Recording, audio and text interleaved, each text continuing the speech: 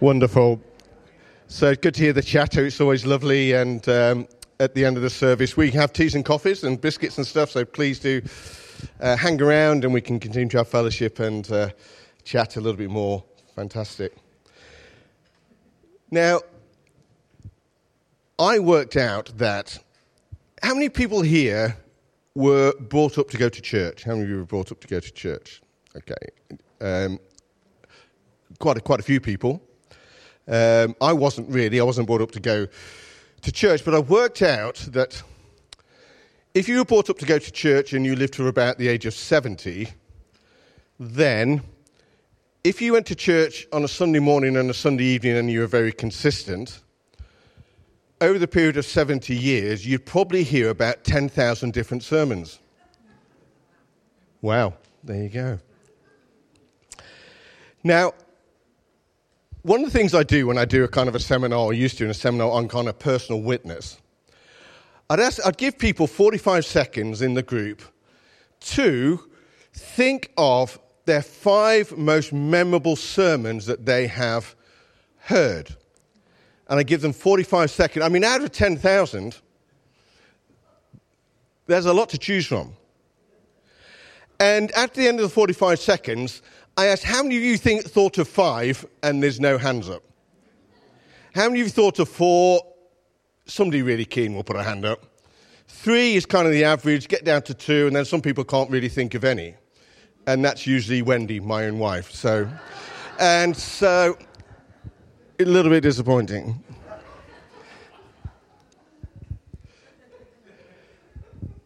Now, let me get this right. You think, well, why do we come and listen then? Now, it's important that, that we feed ourselves. So it talks about the Word of God. It washes us. It's a light to our feet. 2 Timothy 3:16 says it equips us for every good work. So even though we might not remember everything we've heard, it's still good to be fed. I can't remember what I had for tea last Monday. Sorry, darling, I can't remember. Now, Friday nights, we said that we'll alternate. We tend to have a takeaway, either a Chinese takeaway or an Indian takeaway. So Wendy prefers Chinese, so every Friday night we have Chinese. That's just how it works.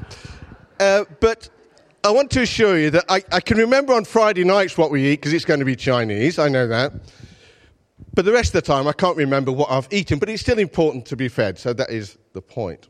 And then I say to the group, right, I'm going to give you 45 seconds to think of 5 people who have really been influential in your faith that you know of. And I give them 45 seconds to think of 5 people.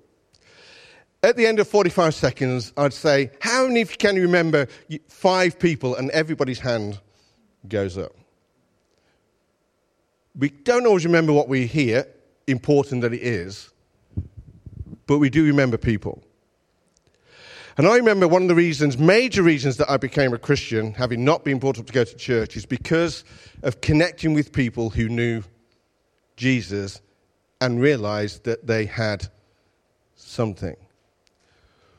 But let me say this, connecting with people will also determine whether we go on and fulfill God's purposes within our lives. Our connection with other people is so important.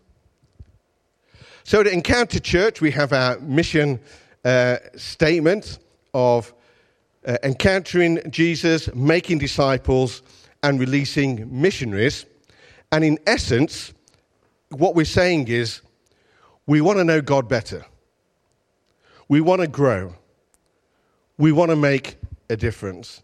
And our mission is to help other people do that. Now, Rick Warren, he wrote a best-selling book called The Purpose-Driven Life. It's a book that was launched in America. Millions of people have read this book, even people who are not Christians. The Purpose-Driven Life. And his conclusion within it is that we're better together. We're better when we do this together. And one of my favorite verses in the Bible is Ephesians 4, verse 16, where it says this, "From him, the whole body, joined and held together by every supporting ligament, grows and builds itself up in love as each part does its work. Now, over this particular start to 2024, we've been looking at some of the hallmarks of Encounter Church. What are some of our hallmarks? And last week, Isaac talked about discipleship. We've talked about the gifts of the Holy Spirit. We've talked about engaging in the presence of God. But one of the hallmarks of our church, we believe, is people connecting with each other.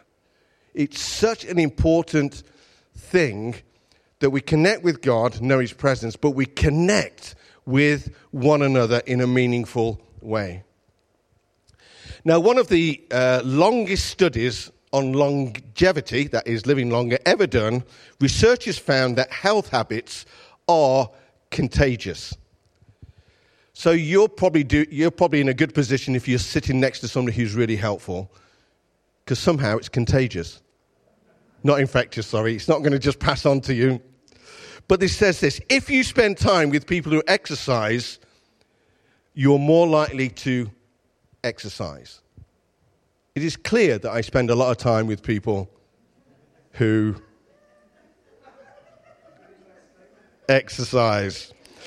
If you spend time with people who eat healthily, you're more likely to eat healthily. And in the New Testament, on 59 occasions, the term one another comes into play. One another comes into play. So if I can say this in the right way, it's not just you and the Lord Himself. 59 times it mentions one another. Researchers also tell us that lack of relationship or connection significantly affects our physical and mental health, our outlook on life. So lack of relationship increases the likelihood of engaging in unhealthy, self-destructive coping mechanisms. It decreases the likelihood that we'll make good lifestyle choices. It also increases the likelihood of premature disease and death of all kinds of causes. And it concluded it keeps us from fully experiencing the joy of everyday life. So connecting with people is so important. And I dare to suggest that the lack of relationship or connection significantly affects our spiritual health, growth, and effectiveness. There's so many Bible verses about, and one in the Old Testament I really like. He just says, iron sharpens iron. Iron sharpens iron. So we need each other. So 3 areas that it helps, many areas. It helps us to encounter the Lord Himself if we connect in a meaningful way. There's a wonderful verse in 1 John chapter 4, verse 12, where it says this: no one has ever seen God, but if we love one another, God lives in us, and His love is made complete in us. There's a condition there, isn't there? There's a condition there. That if we love one another, God lives in us, is evident, and His love is made complete in us. There's something about knowing the love of God that comes through connecting with other Christians. Now, I remember somebody saying that there's so many different kind of groups that we can connect with the Lord Jesus, and all of them are very important. So there's that one-to-one spending time with Him, and many of you will do that. I know that you'll take time maybe daily or every few days to sit down, to read the Bible a little bit and to pray. And there's nothing like that one-to-one connection with the Lord that nobody else can have for you. It's something that we can only have ourselves. But as you look through Scriptures, there's other kind of settings and groups that really engaged with the Lord. So we know that Jesus met with James and John and Peter, don't we? That the 3 or 4 of them met together. And that kind of backs up, doesn't it, what the Scripture says, where 2 or 3 are gathered in my name. You don't always need a large number. I am there with you. So there was something about their engagement together. There's something about 3 or 4 people getting together in the name of the Lord and encountering Him.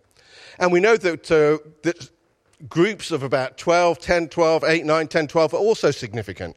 That throughout church history, I actually did a research document on this, my thesis and my dissertation on connect groups, small groups.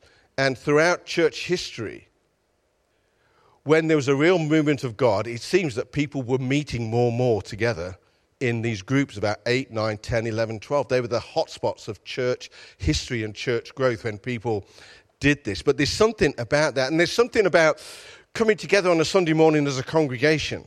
And we'll come to that just a little bit more in a moment. That there's just something that, coming together helps us to engage with God corporately. And then, of course, there's the interchurch side as well, that we, when we go and get together with people from other churches, and it's just wonderful, isn't it, when we get together with large crowds of Christians, and we just engage with the Lord in a different way than we would here. All of them are important.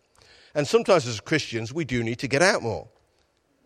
We do need to meet with people from other churches, because there's something about engaging with the Lord in a way that you can't do in other settings. So there's so many different ways that God has for us.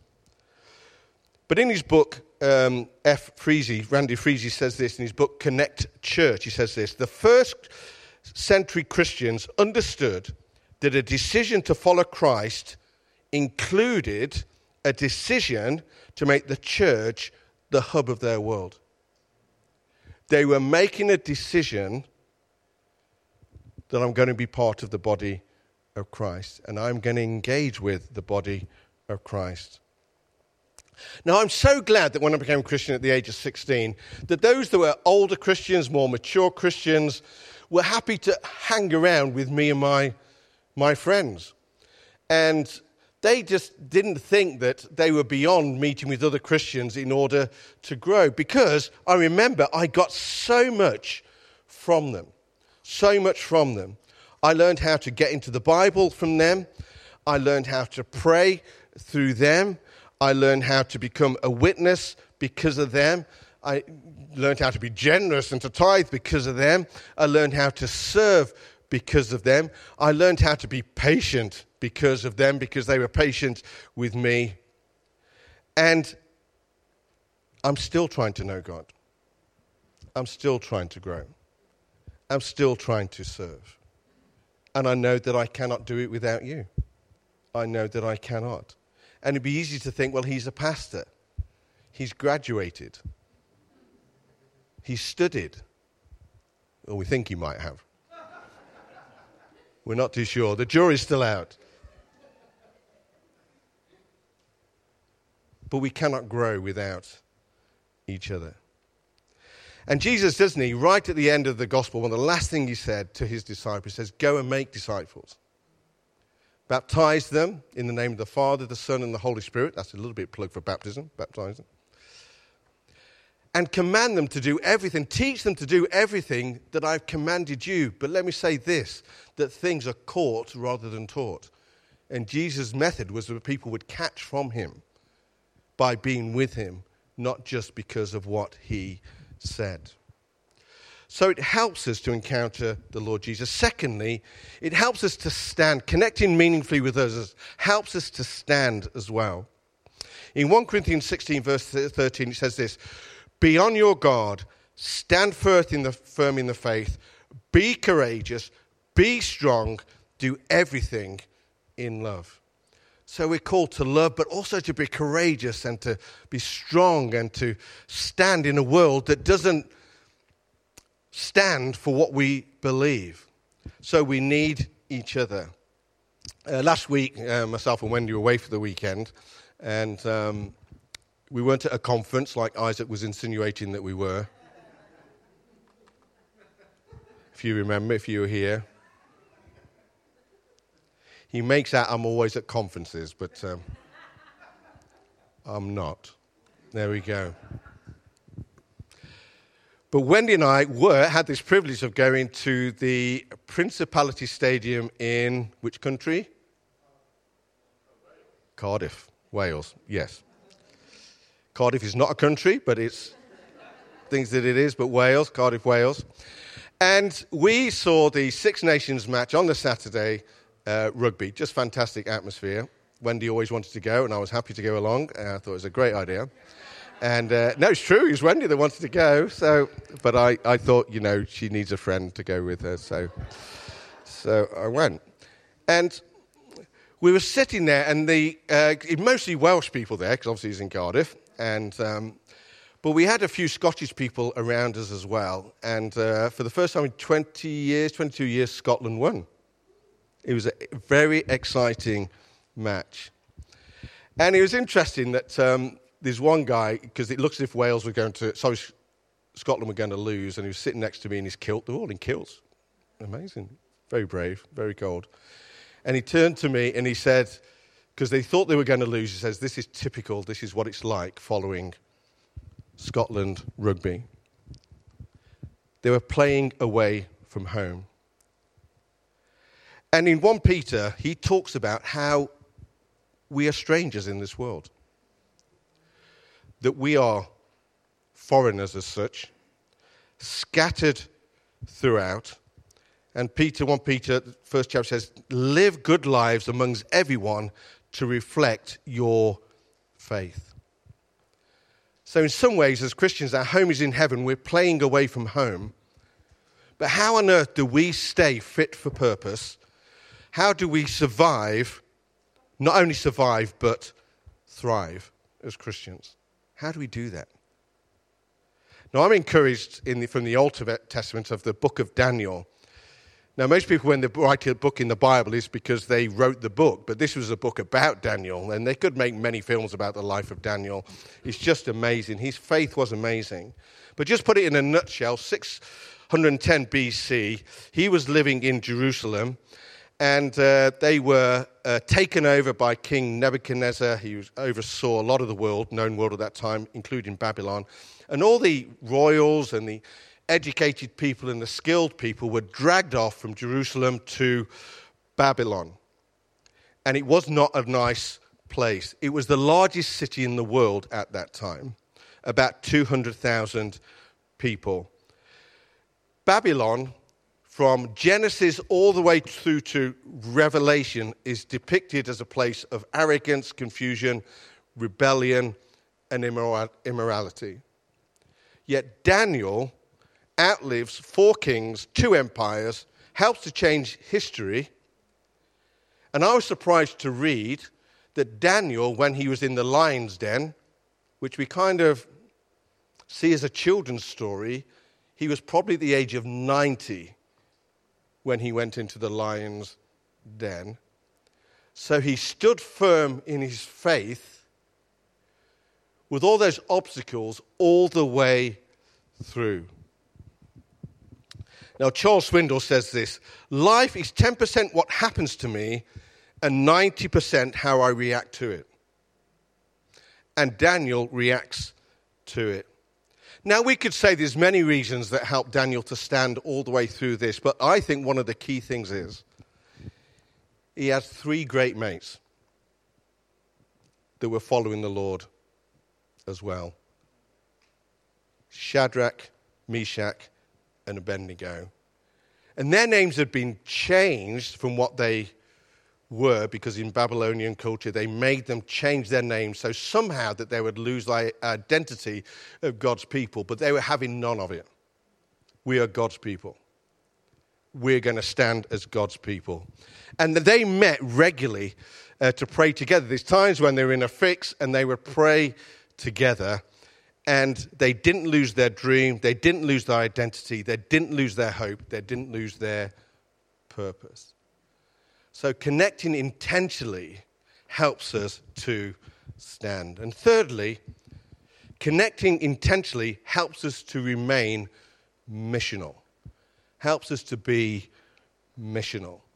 Acts 2, verse 47, Jesus said, he tells us about the believers at the early church. Even though they were persecuted, they connected with each other. And he says the Lord added to their number daily those who were being saved. Their connection with each other helped them to remain missional. Now, this is important because they reckon that whatever values that a church has, a local church has, whether, it's worship, getting into the Bible and prayer, they reckon that the value of remaining missional, or a person remaining missional, is twice as hard as any other value. Very hard for people to stay missional, to think in terms of how my personal witness is very important. It's not easy. Now, in Jeremiah, we read, don't we, that God encourages this group of people that are dragged off from Jerusalem to Babylon. And Jeremiah, one of the major prophets, prophesies to these people that have been dragged off. So stick with it, Daniel being one of them. And in Jeremiah chapter 29, verse 7, to these people who had been dragged off to Babylon, God says this: seek the peace and prosperity of the city to which I have carried you. Very interesting, isn't it? We thought Nebuchadnezzar came and picked them up and took them. But God says, no, I'm in this. Where you are, where you're placed, I'm in this. And we might at times be in situations where we think, I prefer not to be here. But here God say, no, I placed you here for a purpose. And he says to them, pray to the Lord for it. That's Babylon, because if it prospers, you too will prosper. Yes, this is what the Lord Almighty, the God of Israel, says. God was saying to them that had been carried into Babylon, it's not just about survival, it is still about revival. It's still about making a difference. I still want to change things where you are. So that's Jeremiah 29, verse 7. Stick with it, stick with it. It'd be very easy for us to jump to Jeremiah 29, verse 11. You might be familiar with that verse because now it is the most popular verse in the Bible. Because 4 verses later, it says this: to these people who have been carried into Babylon, the Lord says, I know the plans I have for you, says the Lord, plans to prosper you, not to harm you, and to give you a hope and a future. It's interesting that we jump to that verse before the other verse about making a difference. Now, somebody says this, somebody far more wise than me says this: the difference with the ancients is that they didn't want life just to go well, they wanted to live life well. And there's a big difference there. And I mentioned that Daniel and his friends, they would meet and they'd pray regularly. And they were doing what God says, pray for this city. And it helped them to stay focused on what God had called them to stay focused on. And over the years, many people I know have been really blessed by something that began with Mission England back in 1984, where there was, Birmingham was blessed by this at Villa Park. Every night it was packed for a week. It wouldn't happen for the football, but it happened when Billy Graham, the evangelist, came. Many people became Christians, and that was replicated all over the country, in Sunderland, in Liverpool, in Bristol, in London, and there's probably one or two other areas as well. But the thing was, thousands upon thousands upon thousands of people became Christians. I know people who became Christians. But before the mission happened, somebody got a vision that people would pray in threes for people to become Christians. And in fact, the person who was the prayer coordinator really felt God say to him, don't initiate anything to do with prayer until you know what the plan is for me.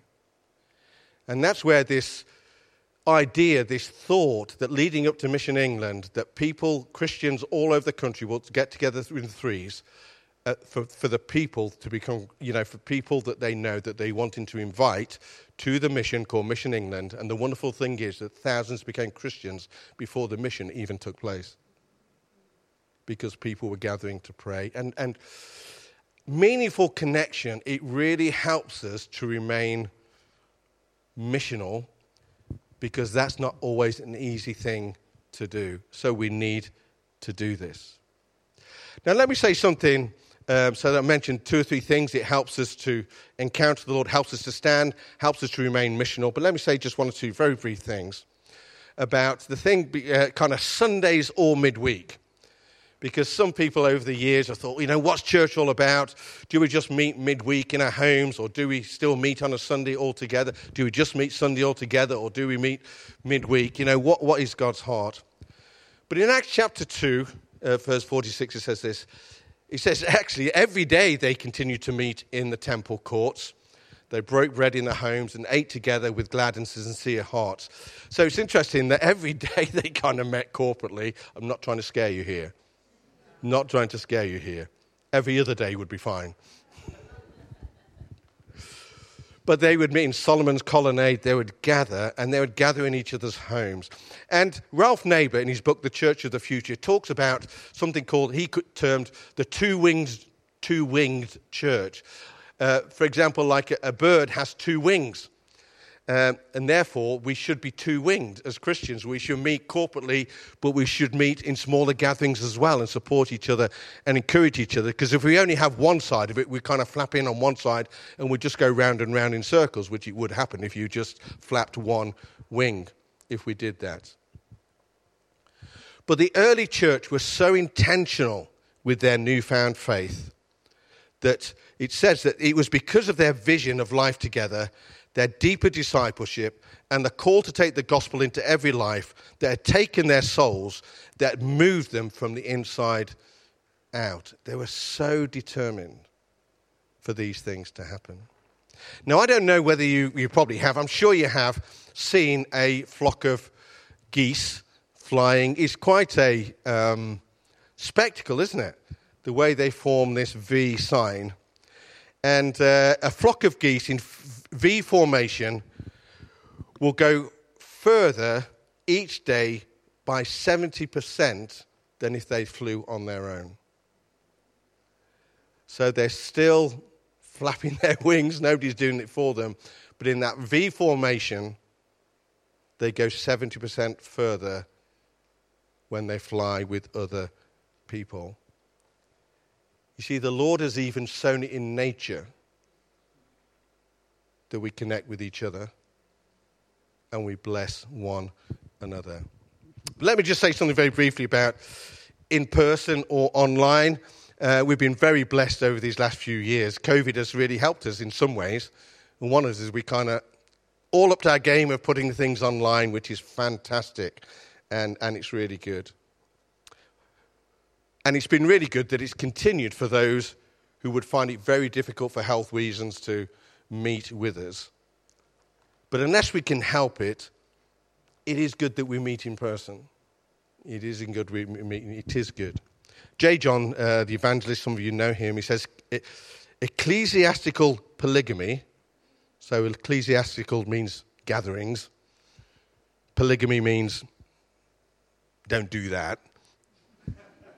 Kind of means marrying a lot of different people while you're still married.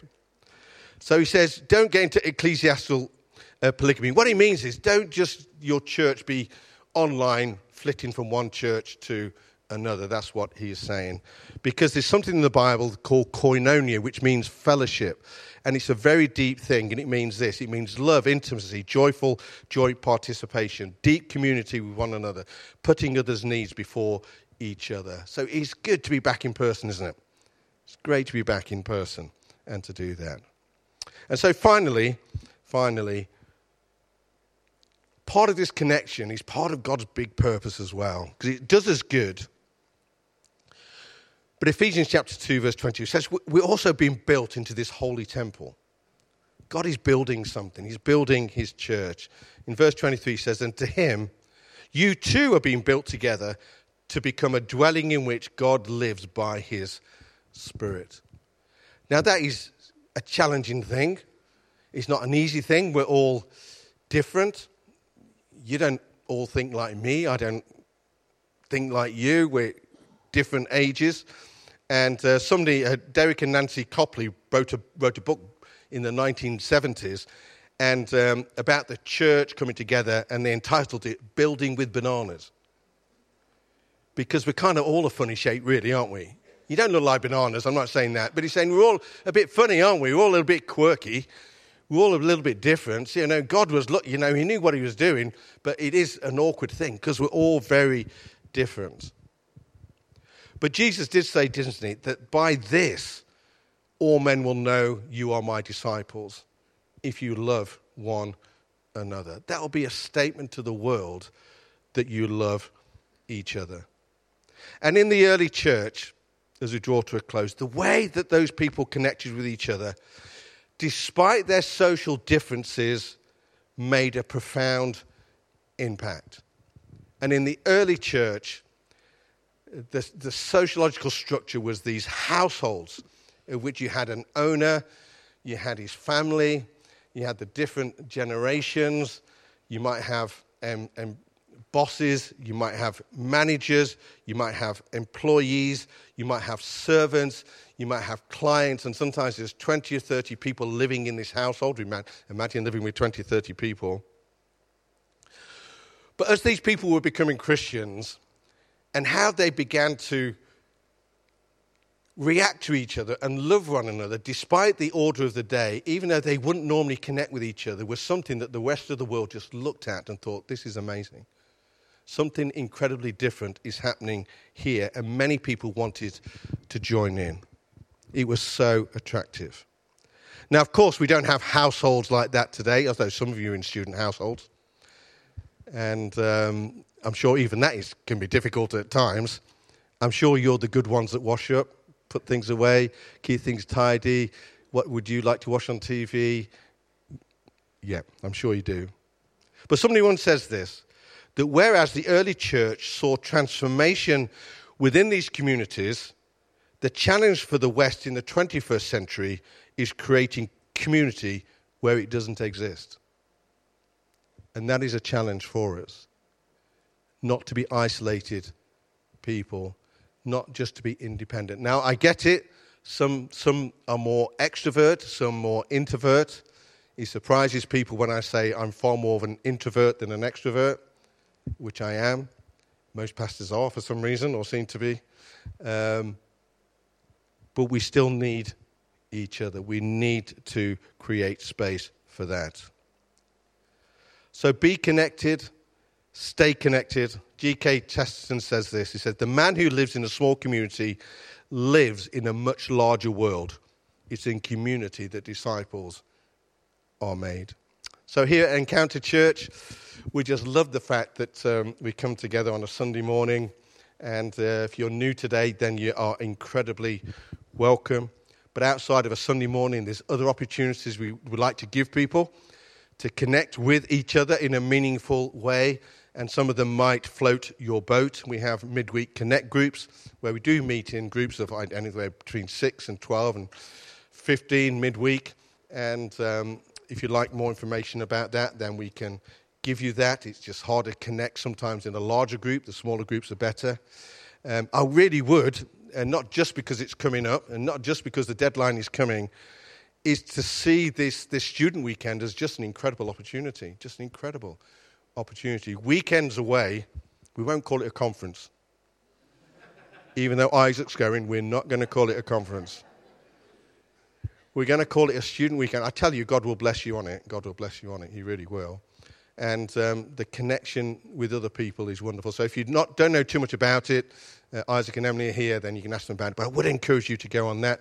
We have events for ladies and for men, and we've got one or two coming up. Look out for them.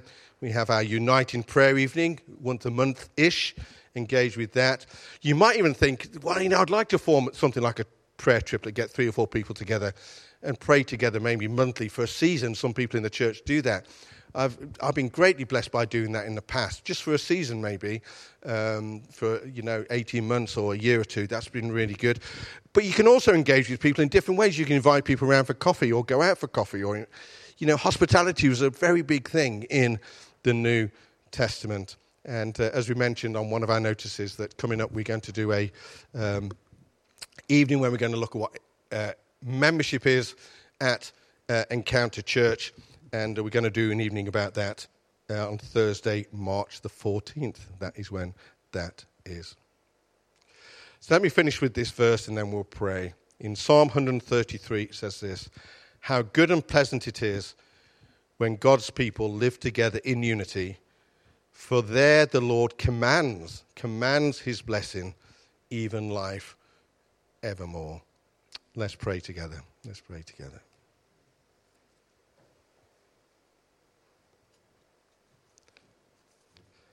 We've been sitting for a while as we pray. If you're able to, why don't we stand to our feet?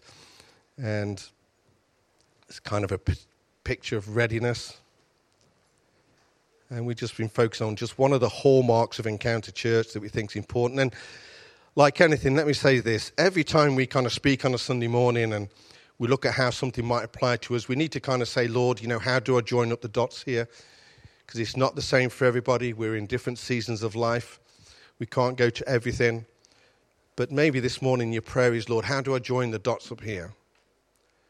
How do I fit this, piece together? Where should I place myself? What opportunities should I take hold of? Where should I be a little bit more intentional maybe about engaging and connecting with other people? We can't do everything. But let's say, Lord, let this be a Holy Spirit moment. Let this be a Holy Spirit season where, Lord, you help me to connect with people that I've not even thought of connecting with. God wants to bless us with new friendships and new connections and getting involved in serving alongside others, maybe even praying alongside others. Like I said, we're going to pray and ask God to help us join up the dots here.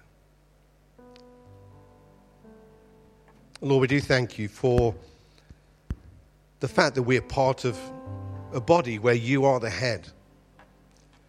We thank you, Lord, for those that we do remember, who we do remember, that have been a great encouragement to us in our faith. And for those, Lord, where we have also been a great encouragement. Lord, this is a whole area that you want to bless us in individually. You want to bless us in as a church. And Lord, our prayer, my prayer, our corporate prayers, Lord, help us to take hold of all that you've got for us. Open our eyes to new ways, new experiences, how you want us to connect. Lord, you know us so well. You know how different we are. You know how we'll be a blessing to each other in the different settings. But Lord, we do pray that you would lead us forward here in this wonderful value, this wonderful gift of connecting with each other. Lord, we bless you for each other. We commit each other to you in Jesus' name. Amen.